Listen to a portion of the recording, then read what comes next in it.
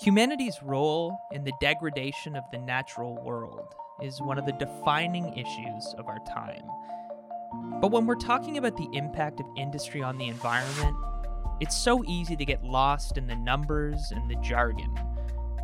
But seeing is believing, which is why some media organizations have begun to embrace photography as a powerful tool in depicting the environmental and human toll of pollution. Later this episode, we'll hear from Ian Wilms, a documentary photographer who's going to tell us about one of the most powerful photographs he's captured among the thousands he's taken over the course of his career.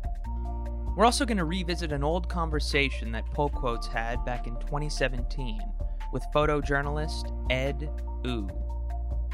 But first, we'll hear from Madigan Cotterill, a journalist at The Review who's joining us to talk about her own work and to introduce the concept of conservation photography.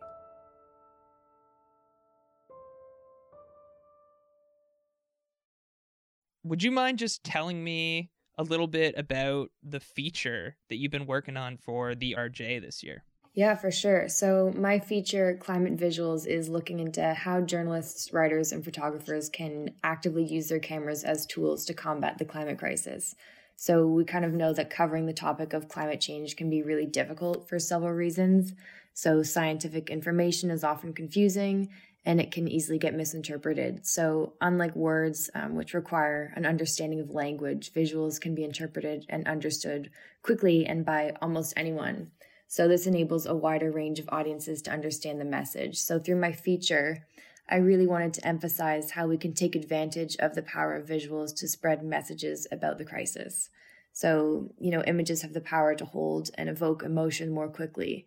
So I hope that my piece is able to kind of resonate with some readers and change the way that we can think about covering the climate crisis. Right, and the topic is kind of a personal one for you, right? Because you yourself are a photojournalist or a photographer. Yeah, I definitely like to think of myself as a photojournalist. I began kind of my work doing predominantly photography, and then it moved into more writing because I realized when you compare images with the written word, stories hold much more power than just an image or just written words. So yeah, I do like to think of myself as a photojournalist and like to use my camera to help tell stories. Right. And would you mind just introducing the concept of conservation photography? Yeah, so conservation photography is about using images to help evoke and advocate for action. So it's more about what happens after the image and the impact that it creates as opposed to the initial observations. So conservation images typically focus on the environment or an element of the natural world. And the point is that they're supposed to send a message about the impact humans have. It doesn't matter whether you're documenting drunken hijinks during a night out or capturing the moment a mother holds her newborn for the first time. With every closure of a camera's shutter, a story is told about a tiny corner of the world as it was at a specific moment in time. Over the course of his career, Ian Wilms has used his lens to tell all sorts of stories. He photographed the fallout from the rail disaster in Lac-Mégantic, Quebec in 2013 that claimed the lives of 42 of the town's citizens. He documented his own father's struggles after an accident left him comatose in a foreign ICU.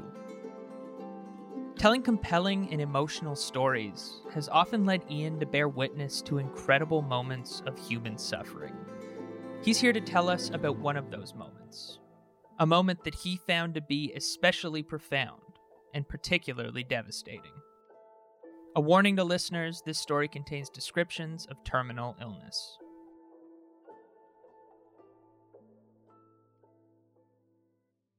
Mr. Fish, how are you? I'm good, Ian. How you doing?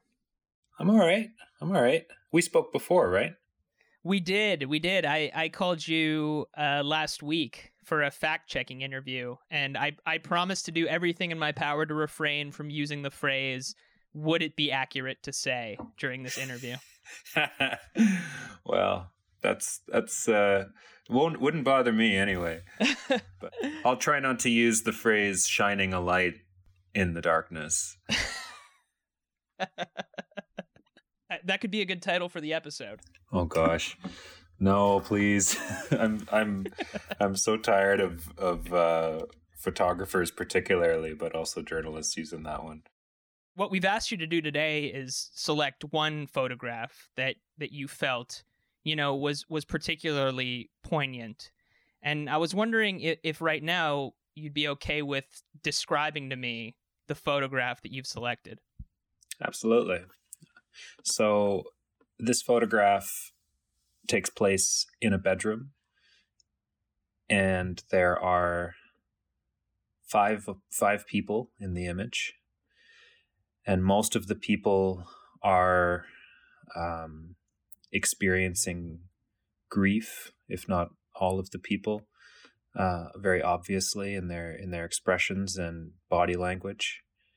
And in the middle, there's a man laying in bed, and he's quite thin, and all of the grief in the surroundings are clearly directed towards his condition. It's a very intimate photograph, and it's a very warm, domestic, familial setting. There's hangers in the background holding t-shirts, and there's handmade art on the wall, various personal effects on the bedside table. There's a couple of angel cherub type figurines on the wall over the bed with an eagle feather. And the art is indigenous themed, and this photograph does take place in an indigenous community. This is Fort Chipewyan, Alberta, which is an indigenous community that's located downriver from the oil sands. And the man in this photograph, who's lying in his bed surrounded by family and friends, is named Warren Simpson. And this image was taken in the last hours of his life. The condition that Warren Simpson had was called cholangiocarcinoma, which is an extremely rare and aggressive bile duct cancer, which typically occurs in 1 in 100,000 people each year.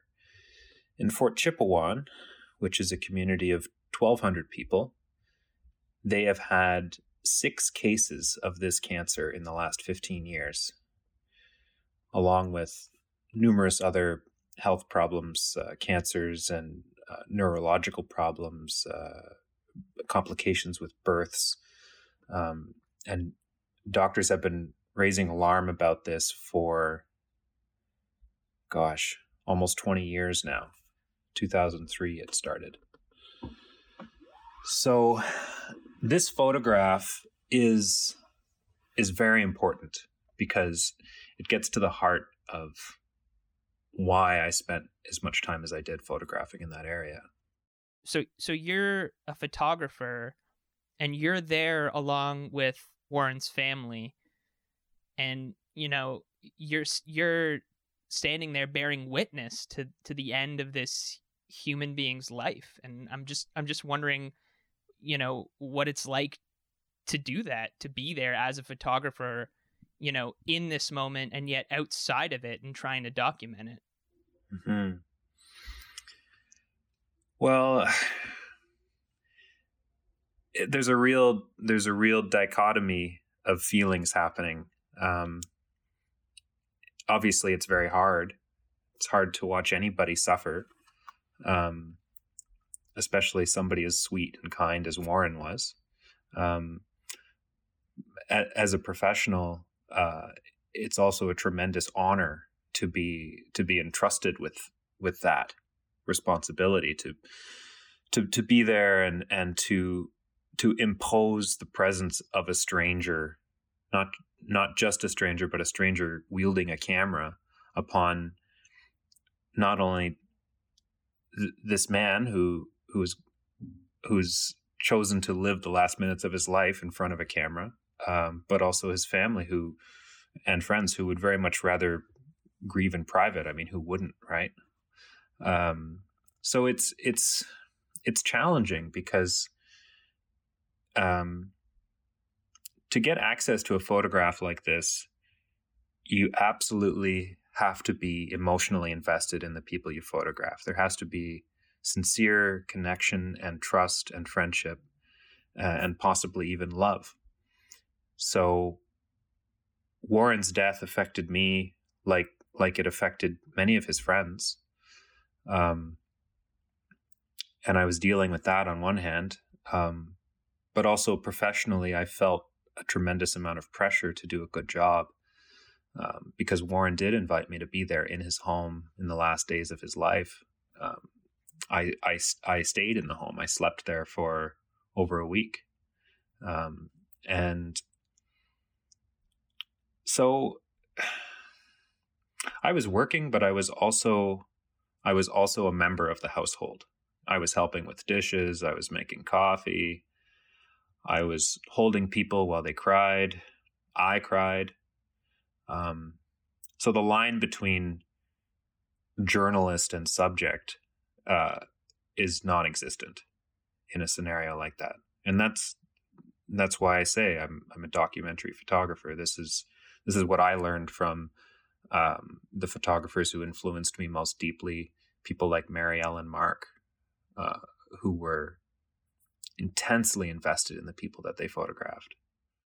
Right. And would you mind just talking a little bit about how you came to be embedded with Warren and his family in that way? I mean, in a word, it was time. I first went to Fort Chipewyan in the fall of 2010, and this photograph was taken in the late fall, early winter of 2019.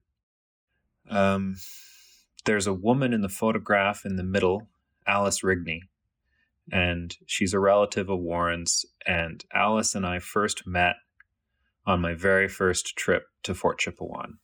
Alice remained a friend and a sort of a mentor to me over the years as I worked on this project. And she was the connection. She introduced me to Warren. And she told me when Warren and I first met that he had this cancer. And I discussed my work with Warren, and he trusted me. We became friends, and we spent quite a bit of time together over two of my trips to Fort Chipewyan. And when I got word that Warren's health was declining,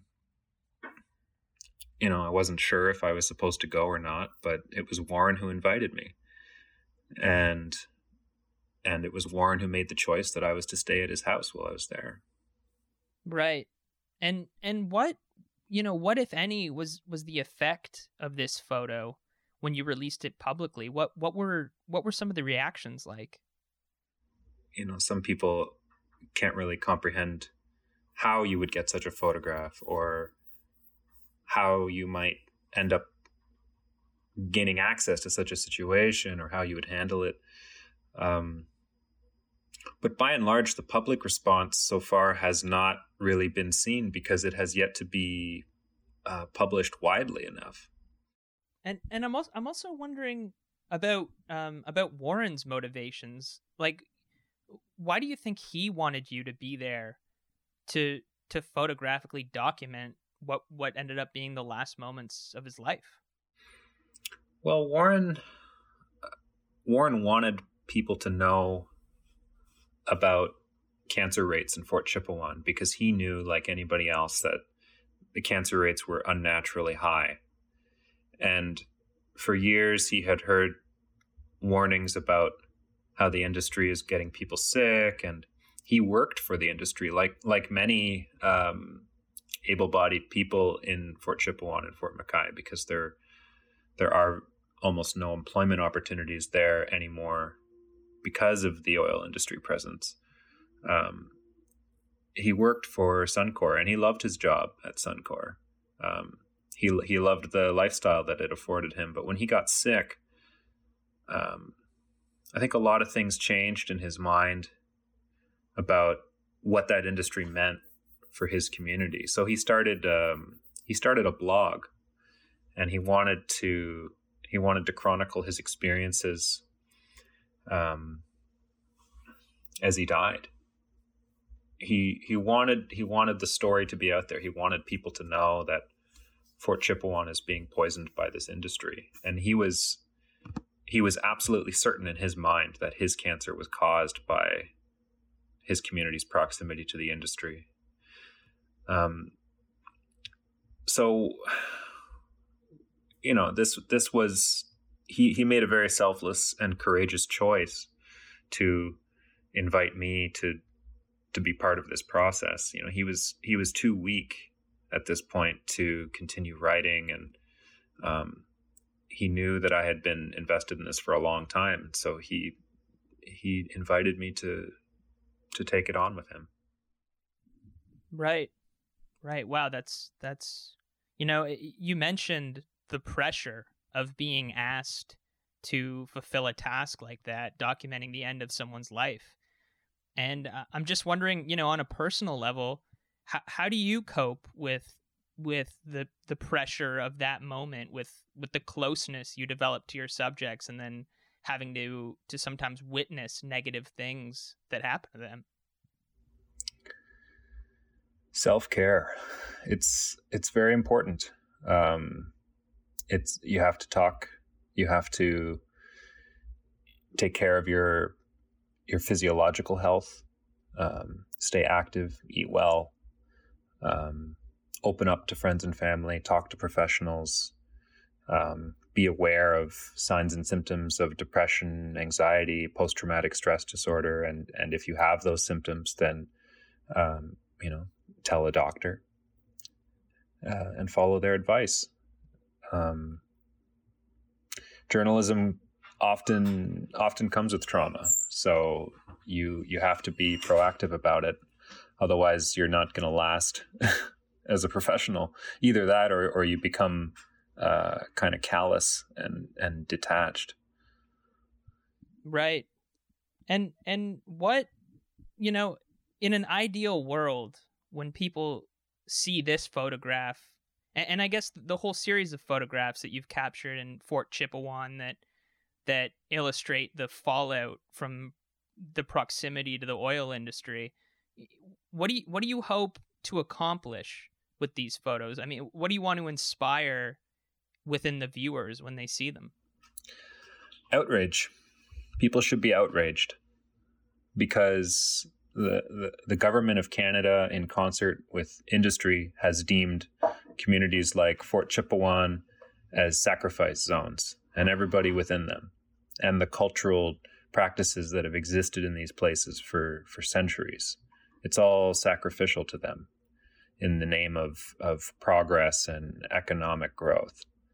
And Fort Chipewyan and Warren's story, it's just one example of a trend that exists right across this country. Colonialism never stopped. It's just the forced industrial contamination and destruction of indigenous territories is just the latest incarnation of that process. So I want people to understand that. I want people to understand the historical context of the industrial destruction of indigenous lands and vote accordingly.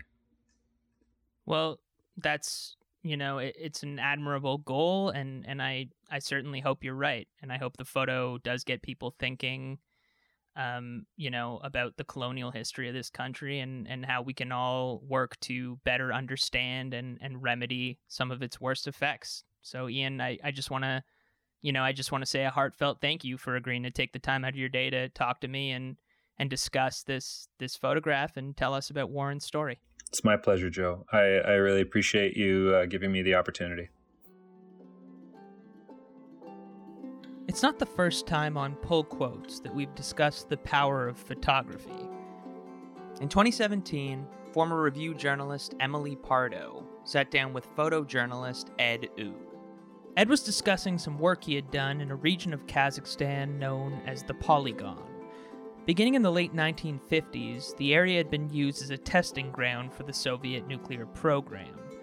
Over the course of 4 decades, over 450 nuclear weapons were detonated within a large patch of uninhabited steppe in the region. Wu traveled to the area to photograph residents of the towns and villages adjacent to the test site. The people who live there suffer from extremely high rates of cancer, birth defects, premature aging, and various other maladies due to exposure to the radiation. So when I was in Kazakhstan, I think I try to spend as much time with people as possible, and often I try very intimate spaces where people can be vulnerable but also show their humanity. And so when I first met Myra, she has at that time a 16-year-old daughter who was born with microcephaly, and she was conscious but basically couldn't do anything for herself. Janur had to be by her mother's side 24/7. And so I met them in the morning, and I interviewed them and I learned about their day. And we would keep going back there for days and days and days. And I thought to myself, well, how do I show that Janur never leaves her mother's side, and a mother's love is such that she'll never leave her daughter's side? And so I asked, is it okay to stay during the night and film you at night? And I know that's a lot to ask, because it's how does a journalist come in and ask to basically photograph them in bed sleeping? But that's what I asked, and I built up that trust over multiple visits. And I told them look, I want to show your emotion and how much you love your daughter and just that attachment. And so I stayed there for quite some time and just waited until they drifted off to sleep. And I kind of got on the bed and photographed them from above. And that's something that you can't just walk into. You need to build up to that. And the reason why, when I even asked that, they said, well, why is that? Why would you want to photograph that? And I told them look, I need to show this love and intimacy so someone, regardless of their culture, their language, no matter where they are, can relate to this image. And I showed them that photo, and Janur, the mother started crying, and she said, that's every day for me. And if we can try to capture that semblance of intimate truth, I think that's why we do what we do. Was it hard emotionally to be learning about these people that you didn't know about, how this had really impacted them? It was difficult gaining people's trust at first. I think clearly when you're meeting people who are born handicapped or they're visually deformed, there is a immediate reaction that a photographer is coming in to exploit, their tragedy and to exploit the way they look. And so going in, that was what I had to explain to people is if people don't know what happened, then how can any meaningful policy change come out of it? And how do we make sure that something like this doesn't happen again? And so I think that's the baseline going in, is you have to get people to trust what your intentions are. And that, I think, at first, if people are hesitant to speak to you, I think that's completely fair, because you're a foreigner coming in and you're asking to be a witness to very intimate moments, very private moments in people's homes. And that's a lot to ask. And I think you have to be sensitive to how people would feel being photographed. And I think what it takes is time, and it takes building a connection before you even start to take a photo. Mm-hmm. So a lot of the times in the stories I do, I will just go without a camera or go with a camera in my bag. And you connect with people as from human being to human being first. And only when I personally feel like I've been able to build up a sense of rapport and trust, and they understand what my intentions are and what I'm trying to do I maybe take out the camera and start to photograph. Every story is different, but I think in the story I did in Kazakhstan, it's a very specific context because it's not like there's anything immediate happening. And one question that people would ask me is journalists come and go and nothing changes. How are you so different? And that's a question that I really struggled with when I first got there. And it's a question that I still ask myself to this day. Was it worth doing the story? Did I help at all? Did it lead to anything meaningful? And there are a few cases where the photos I published led to people internationally, donating money to some of these families. There were cases where research companies would see someone who was disabled who couldn't move, and then one person was offered like an experimental device to help them like type, and that's because they saw our photos. So it's hard to say if like my photos did anything super groundbreaking, but I can at least feel to myself that like for the few individuals I photographed, like maybe something good came out of that experience and their story being shared with the world. And that's really all that you can really ask for sometimes. Earlier you were talking about being wary of being exploitative, and I was just wondering if you do ever feel that way, and is there like a list of ethical things you have running in the back of your mind when you go to photograph someone? I think about exploitation and representation like every day, and I think about why is it that I'm here to do this? And oftentimes, like, maybe I'm not the best person to do a story. I think, working in the Middle East for the last decade or so, oftentimes, as journalists, as foreign journalists, we are immune to so many of the things that local journalists face. If there is backlash for any story, at best, I get deported. But if you're a local journalist in Turkey, for example, you can be imprisoned. So, for example, recently I was banned from Turkey. And it's a shame that I can't go back. But at the same time, like, I'm really lucky to have a Canadian passport that, that's not my home. But if you're a Turkish journalist, like, you are in a completely different situation. I think a lot of times people don't think about the dangers that local journalists face. And the reason I bring this up is because there are things that sometimes only a foreigner can do because of, let's say, the dangers or having an outside context. And there's other stories that a local should do. And I think the best kind of journalism is when outsiders work in tandem with the people who have a stake in that community. Because oftentimes in conflict, it takes an outsider who has zero stake in any side to be able to seek out a more impartial version of truth. Whereas if you're living in a conflict and you are a part of, let's say, one sect, one culture, one religion, you might be biased in a certain way. And so I think it really takes a consideration of how are we best representing truth by working with people there and by being an outsider.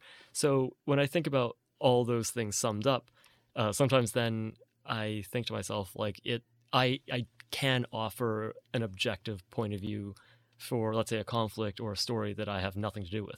But that applies in some contexts, and other times, like, that doesn't apply because you're coming in as a Canadian or a Westerner, clearly more privileged, and, like, you have your own preconceived notions of things. So I think it's just really important to keep all those things in check and always be questioning what you're doing, why you're doing it, and your motivations behind it. Yeah. And you'll never have the right answer, but I think it's important to ask the question.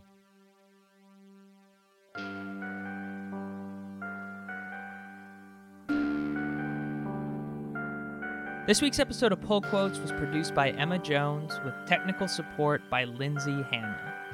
Our executive producer is Sonia Fada. The music you hear right now was written and produced by Paisley Sears. If you'd like to read Madigan's article about the way photojournalists are using photography to document the climate crisis, make sure to pick up a copy of the review this spring. If you enjoyed this episode and want to hear more, Pull Quotes is available on Apple and Google Podcasts, as well as Stitcher and Spotify. Tune in for our next episode in 2 weeks, where I delve deeper into the question of how far the press should go in reporting on the perpetrators of violent attacks. But until then, stay safe, and thanks for listening.